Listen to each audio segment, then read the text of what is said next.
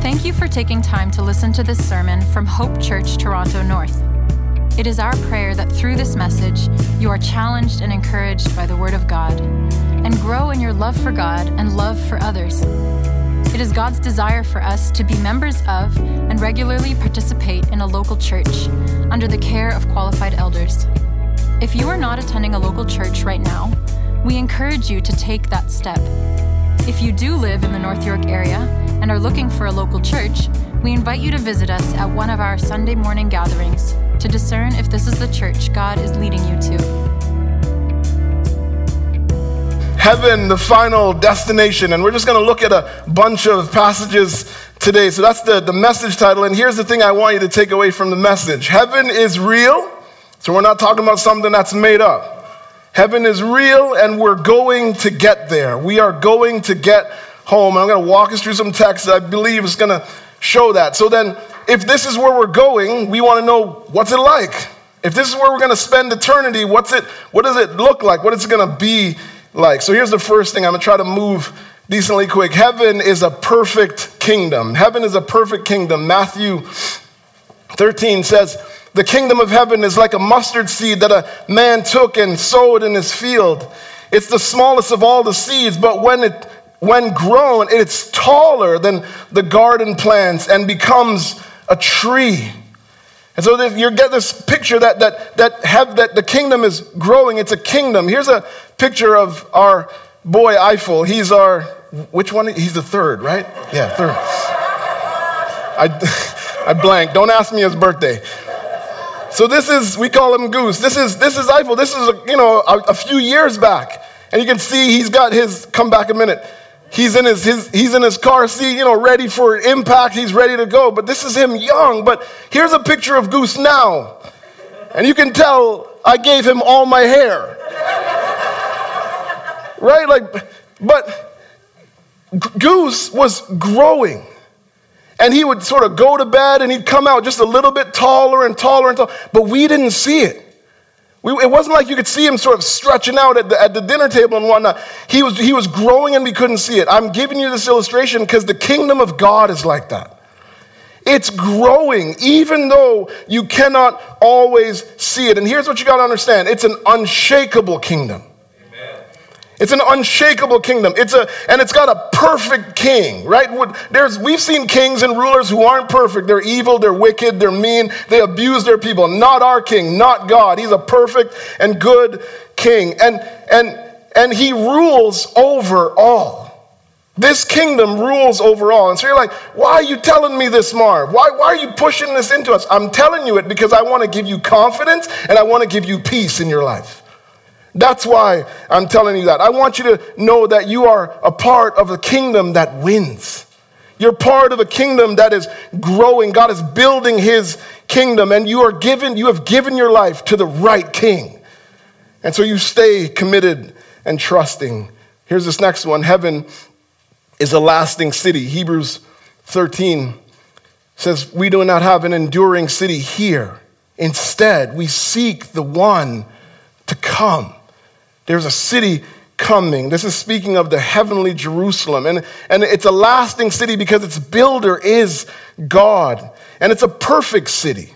Revelation 21 says the city, nothing unclean will ever enter it, nor anyone who does what is detestable or false, but only those written in the Lamb's book of life. It's a perfect city. In this city, there's no drug addiction. In this city, there's no pollution. In this city, there's no domestic violence. In this city, there's no gentrification, just pushing those who are poor out of neighborhoods. In this city, there's no gun violence. And in this neighborhood, in this city, there's a lot of that. But in this city, there's none of that. In this city, there's no broken relationships. There's restored, good, healthy relationships. And so you hear this, you're like, this beautiful city that we look forward to, and I'm longing for that. Should we then not care about our current city? If this city is not gonna last, if the cities we live in are gonna pass away, should we not care? Oh, no. We need to care. We need to care because people are in the city. Jeremiah says, pursue the well-being of the city. Pray to the Lord on its behalf. For when it thrives, you will thrive. When the city does well, you do well. And so he says, pray for the city. Now, this is a passage that's spoken to the people of Israel first. We've got to make sure we think about our Bibles the right way. This doesn't come to us first. It comes to the Israelites first. But here's the thing I want to tell you. The principle still applies. That we are to care for our city. We pray for the city. We engage in our city politically and we vote responsibly, right? We pay attention. What's that politician saying? What's that MP saying? What is going on in my city? Where am I going to put my vote? Because that does matter. We pay attention. We engage. We build relationships. You get to know your neighbors. Get to know the people around you. God didn't put you next to them by accident. And you tell them of Jesus Christ. You keep the city clean, right? Sometimes you look around, there's trash everywhere. If you're on your street and you see some trash, pick it up. Keep it clean. Start businesses. Go into the city and apply yourself. That'll give people an opportunity to find work. Be a good employee. If you're a boss, be a good boss. God wants that. Tell people the gospel. Start churches and revitalize churches. We are to be doing these things. You want to partner with organizations in the city that are doing good work. Organizations that are helping the homeless.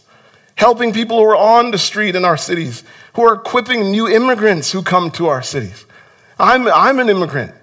My grandma came here and then the other family members came after that. And honestly, my first day here in Canada, do you know what it was doing? It was snowing. And I cried in the airport. If my sister was here, you could ask her. Because we left Jamaica, the greatest country in the world, by the way. That's right. Say hallelujah. It's okay. Don't leave me up here. I got to, Sean, come on. We got to Jamaica. That's right. We are a talking kind of church. It was 27 degrees, beautiful.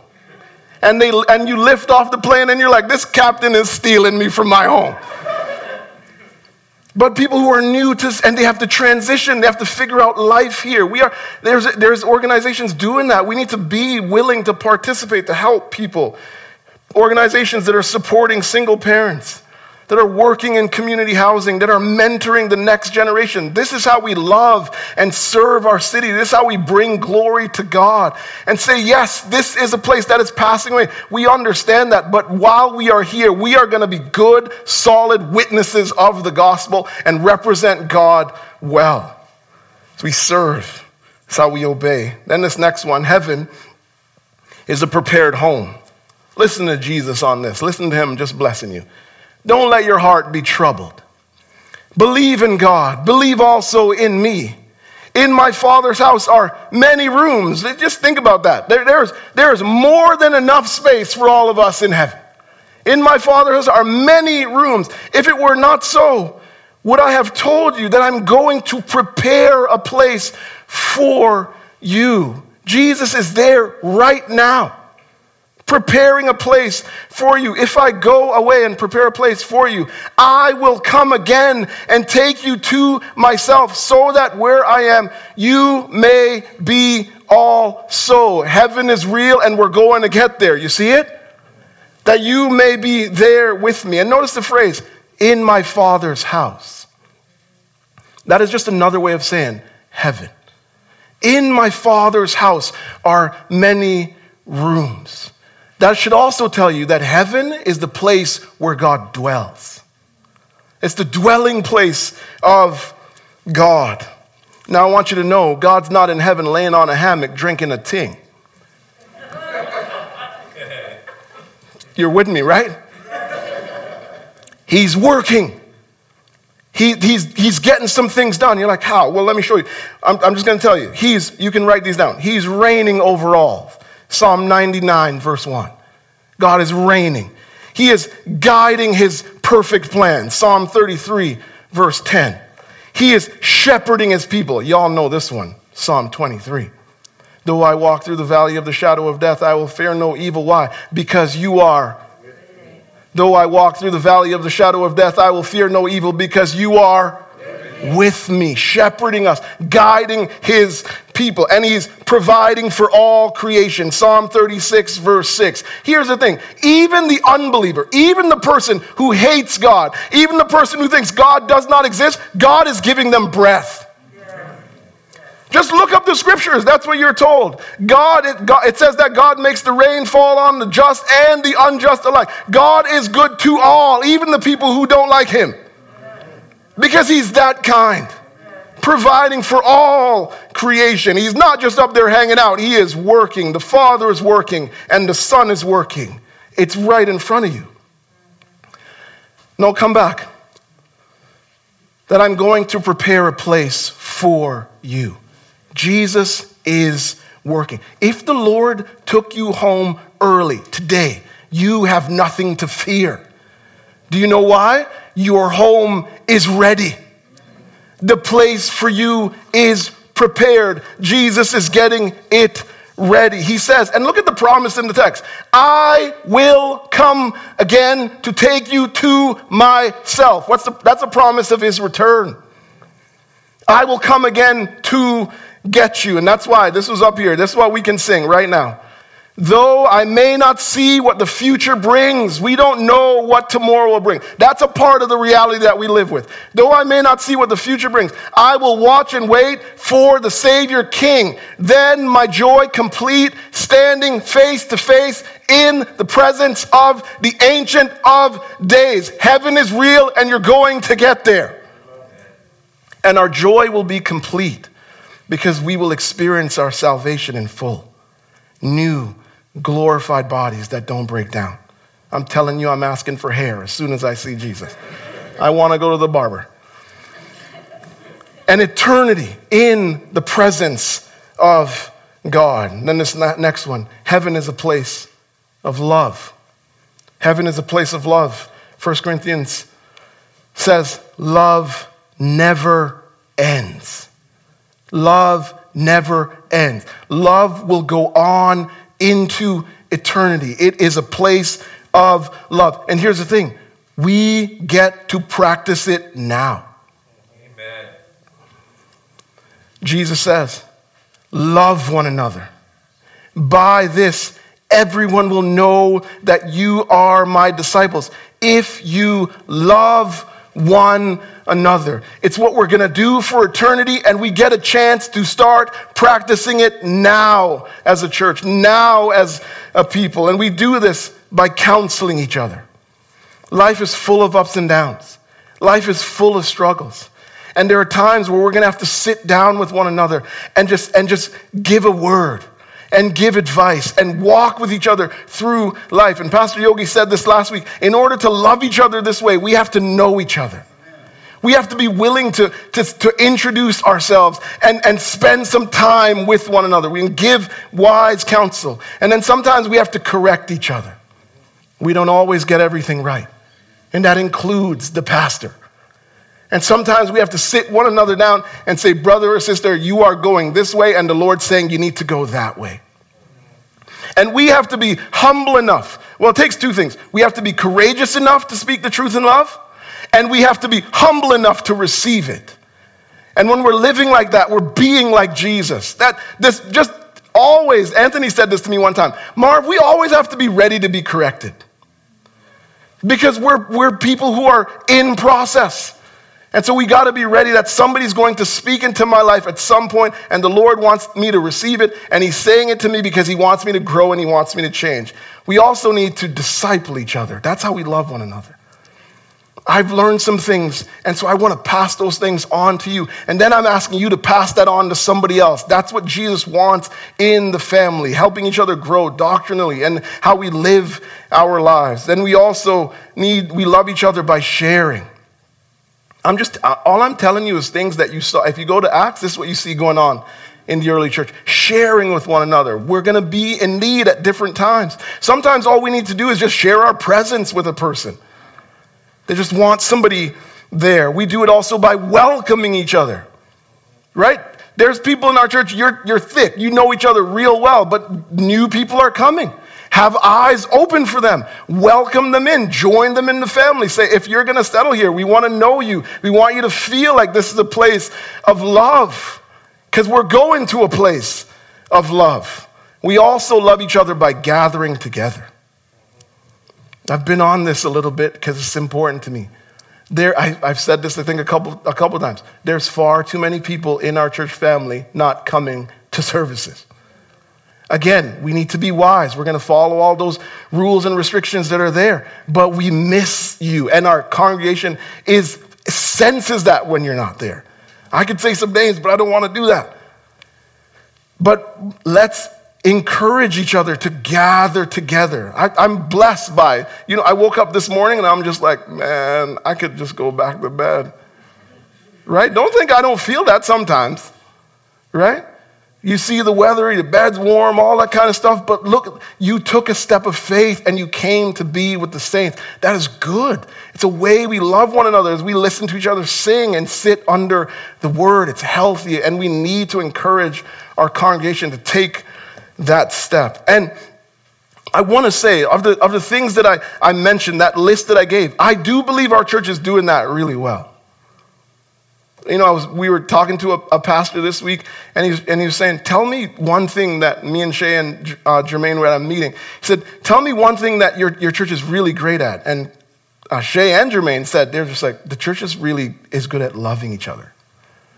So hear me, this is not a rebuke as much as it's an exhortation to say, keep doing what you're doing. We're doing this well. And when it gets hard, remember this.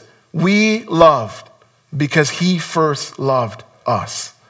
Let the gospel motivate and drive that love when it's hard. And it will get hard.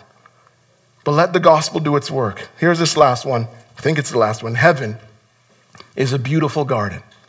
Heaven is a beautiful garden. This is coming to you from Luke. Come back. Just come back. It's all right.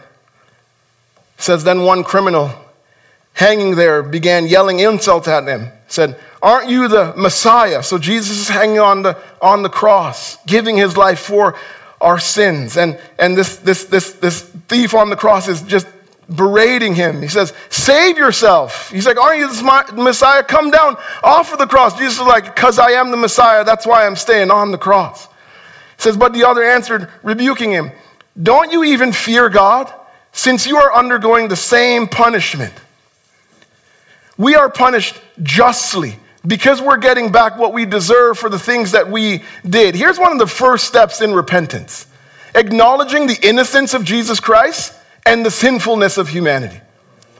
That we are a sinful people, that we do deserve to be punished for our sin, but God in his grace and love puts that punishment on Jesus Christ. He says he has done nothing wrong. If you read the Gospels, what you see over and over is that there's this presentation of the innocence of Jesus, of the willingness of Jesus to give himself for us, that he's being unjustly punished, but he says nothing because he says, I want to save and rescue Marv. I want to save and rescue Victor. I want to save and rescue Jen. I want them to be in heaven with me, so I'm laying down my life for them. Does nothing wrong, but willingly gives himself. So then he said, Jesus, look at the humility of this man. Remember me when you come into your kingdom. See the idea there again? Heaven is a kingdom. And he said to him, truly I tell you, today you will be with me in paradise. Now here's what's interesting about this word paradise. Do you know what this word actually is? It's the word garden. Today you will be, Jesus looks at him and he's hanging there. And he says, today you will be with me in the garden. Now that word should trigger something in your mind. It should trigger Genesis. Because in Genesis, Adam and Eve sinned. Don't put that up here. Adam and Eve sinned. And, sorry, I can't help myself. Adam and Eve sin, and they get sent out. They get sent out of the garden, and really representing all humanity. And then when you're reading Genesis, the door is locked and guarded. So what's the Bible telling you? There is no way back in. That's how it looks. That there's actually no hope. That there's no way of us getting back in. But then God says this, give it to him, Mahalat, this is good. The Lord said to the serpent, I will put hostility between you and the woman, and between your offspring and her offspring. He will strike your head. This is God saying this to Satan, saying Jesus will strike your head and you will strike his heel. When Jesus is hanging on the cross, all Satan is doing is striking his heel. But you know what Jesus is doing? He is striking his head. He is crushing the head of Satan. His life and ministry destroys the work of the devil. And when Jesus is hanging on the cross and he dies in our place, do you know what he does? He opens the door to the garden. He makes it so that you and I, that everyone who puts their faith in Jesus Christ can go back home. That's why I told you, heaven is real and you're going to get there. When you put your faith in Christ, he puts you on the journey home. And you're going to make it home. One Christian reggae artist said it like this: in my Father's house is where I'm gonna be. We are adopted in the royal family. And I love this line. And the deal is already done. And he ain't lying. 2 Timothy says, the Lord will rescue me from every evil work. God will rescue you from and he will bring me safely into his heavenly kingdom. I keep telling you, the Bible is always trying to encourage you and give you peace, that through all the ups and downs, that no matter what, that if you are holding on, trusting in Christ, that if you have faith, you are going to make it into the heavenly kingdom, a perfect kingdom with a perfect king. Heaven is real, and you're going to get there.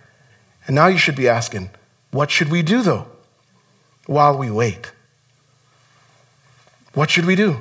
Well, a couple things. You should obey your king. You live in obedience to what God says. You remind yourself of this reality when days are tough. Tough days will come. You remind yourself of this reality. You love and serve your spiritual and physical family. You love and serve the church, and you love and serve those who are your blood relative. You be a solid and God-honoring citizen in the city, somebody who people can respect, somebody who sets a good example for those around them. And then this last one, you be a courageous and compassionate witness of the gospel. If we are going to this beautiful reality, we should want everyone to be there with us. We should want no one to miss out on what God has promised. And so we faithfully witness and trust God to do his work. Stand with me as we pray.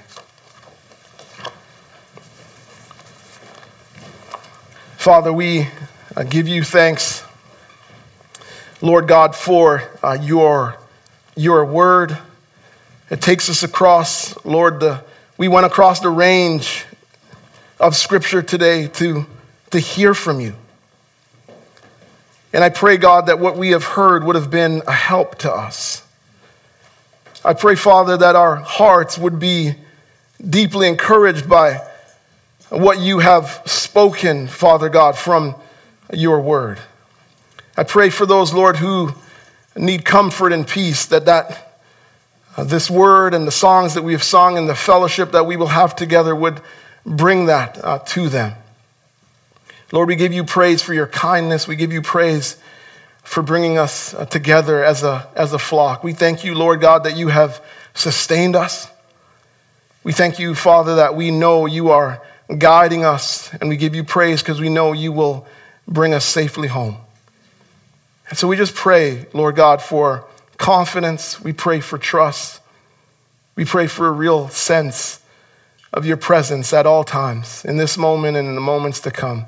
And we pray, God, that you would help us as a church and as a people to bring glory to your name, and that we'd rest secure in our coming reality. God, we can pray this to you because Jesus Christ, your Son, gave his life and has given us access to you at all times and has secured for us a perfect heavenly home. Give us patience, Lord, as we wait. In Jesus' name, amen. For more resources or information about Hope Church, visit hopetorontonorth.com.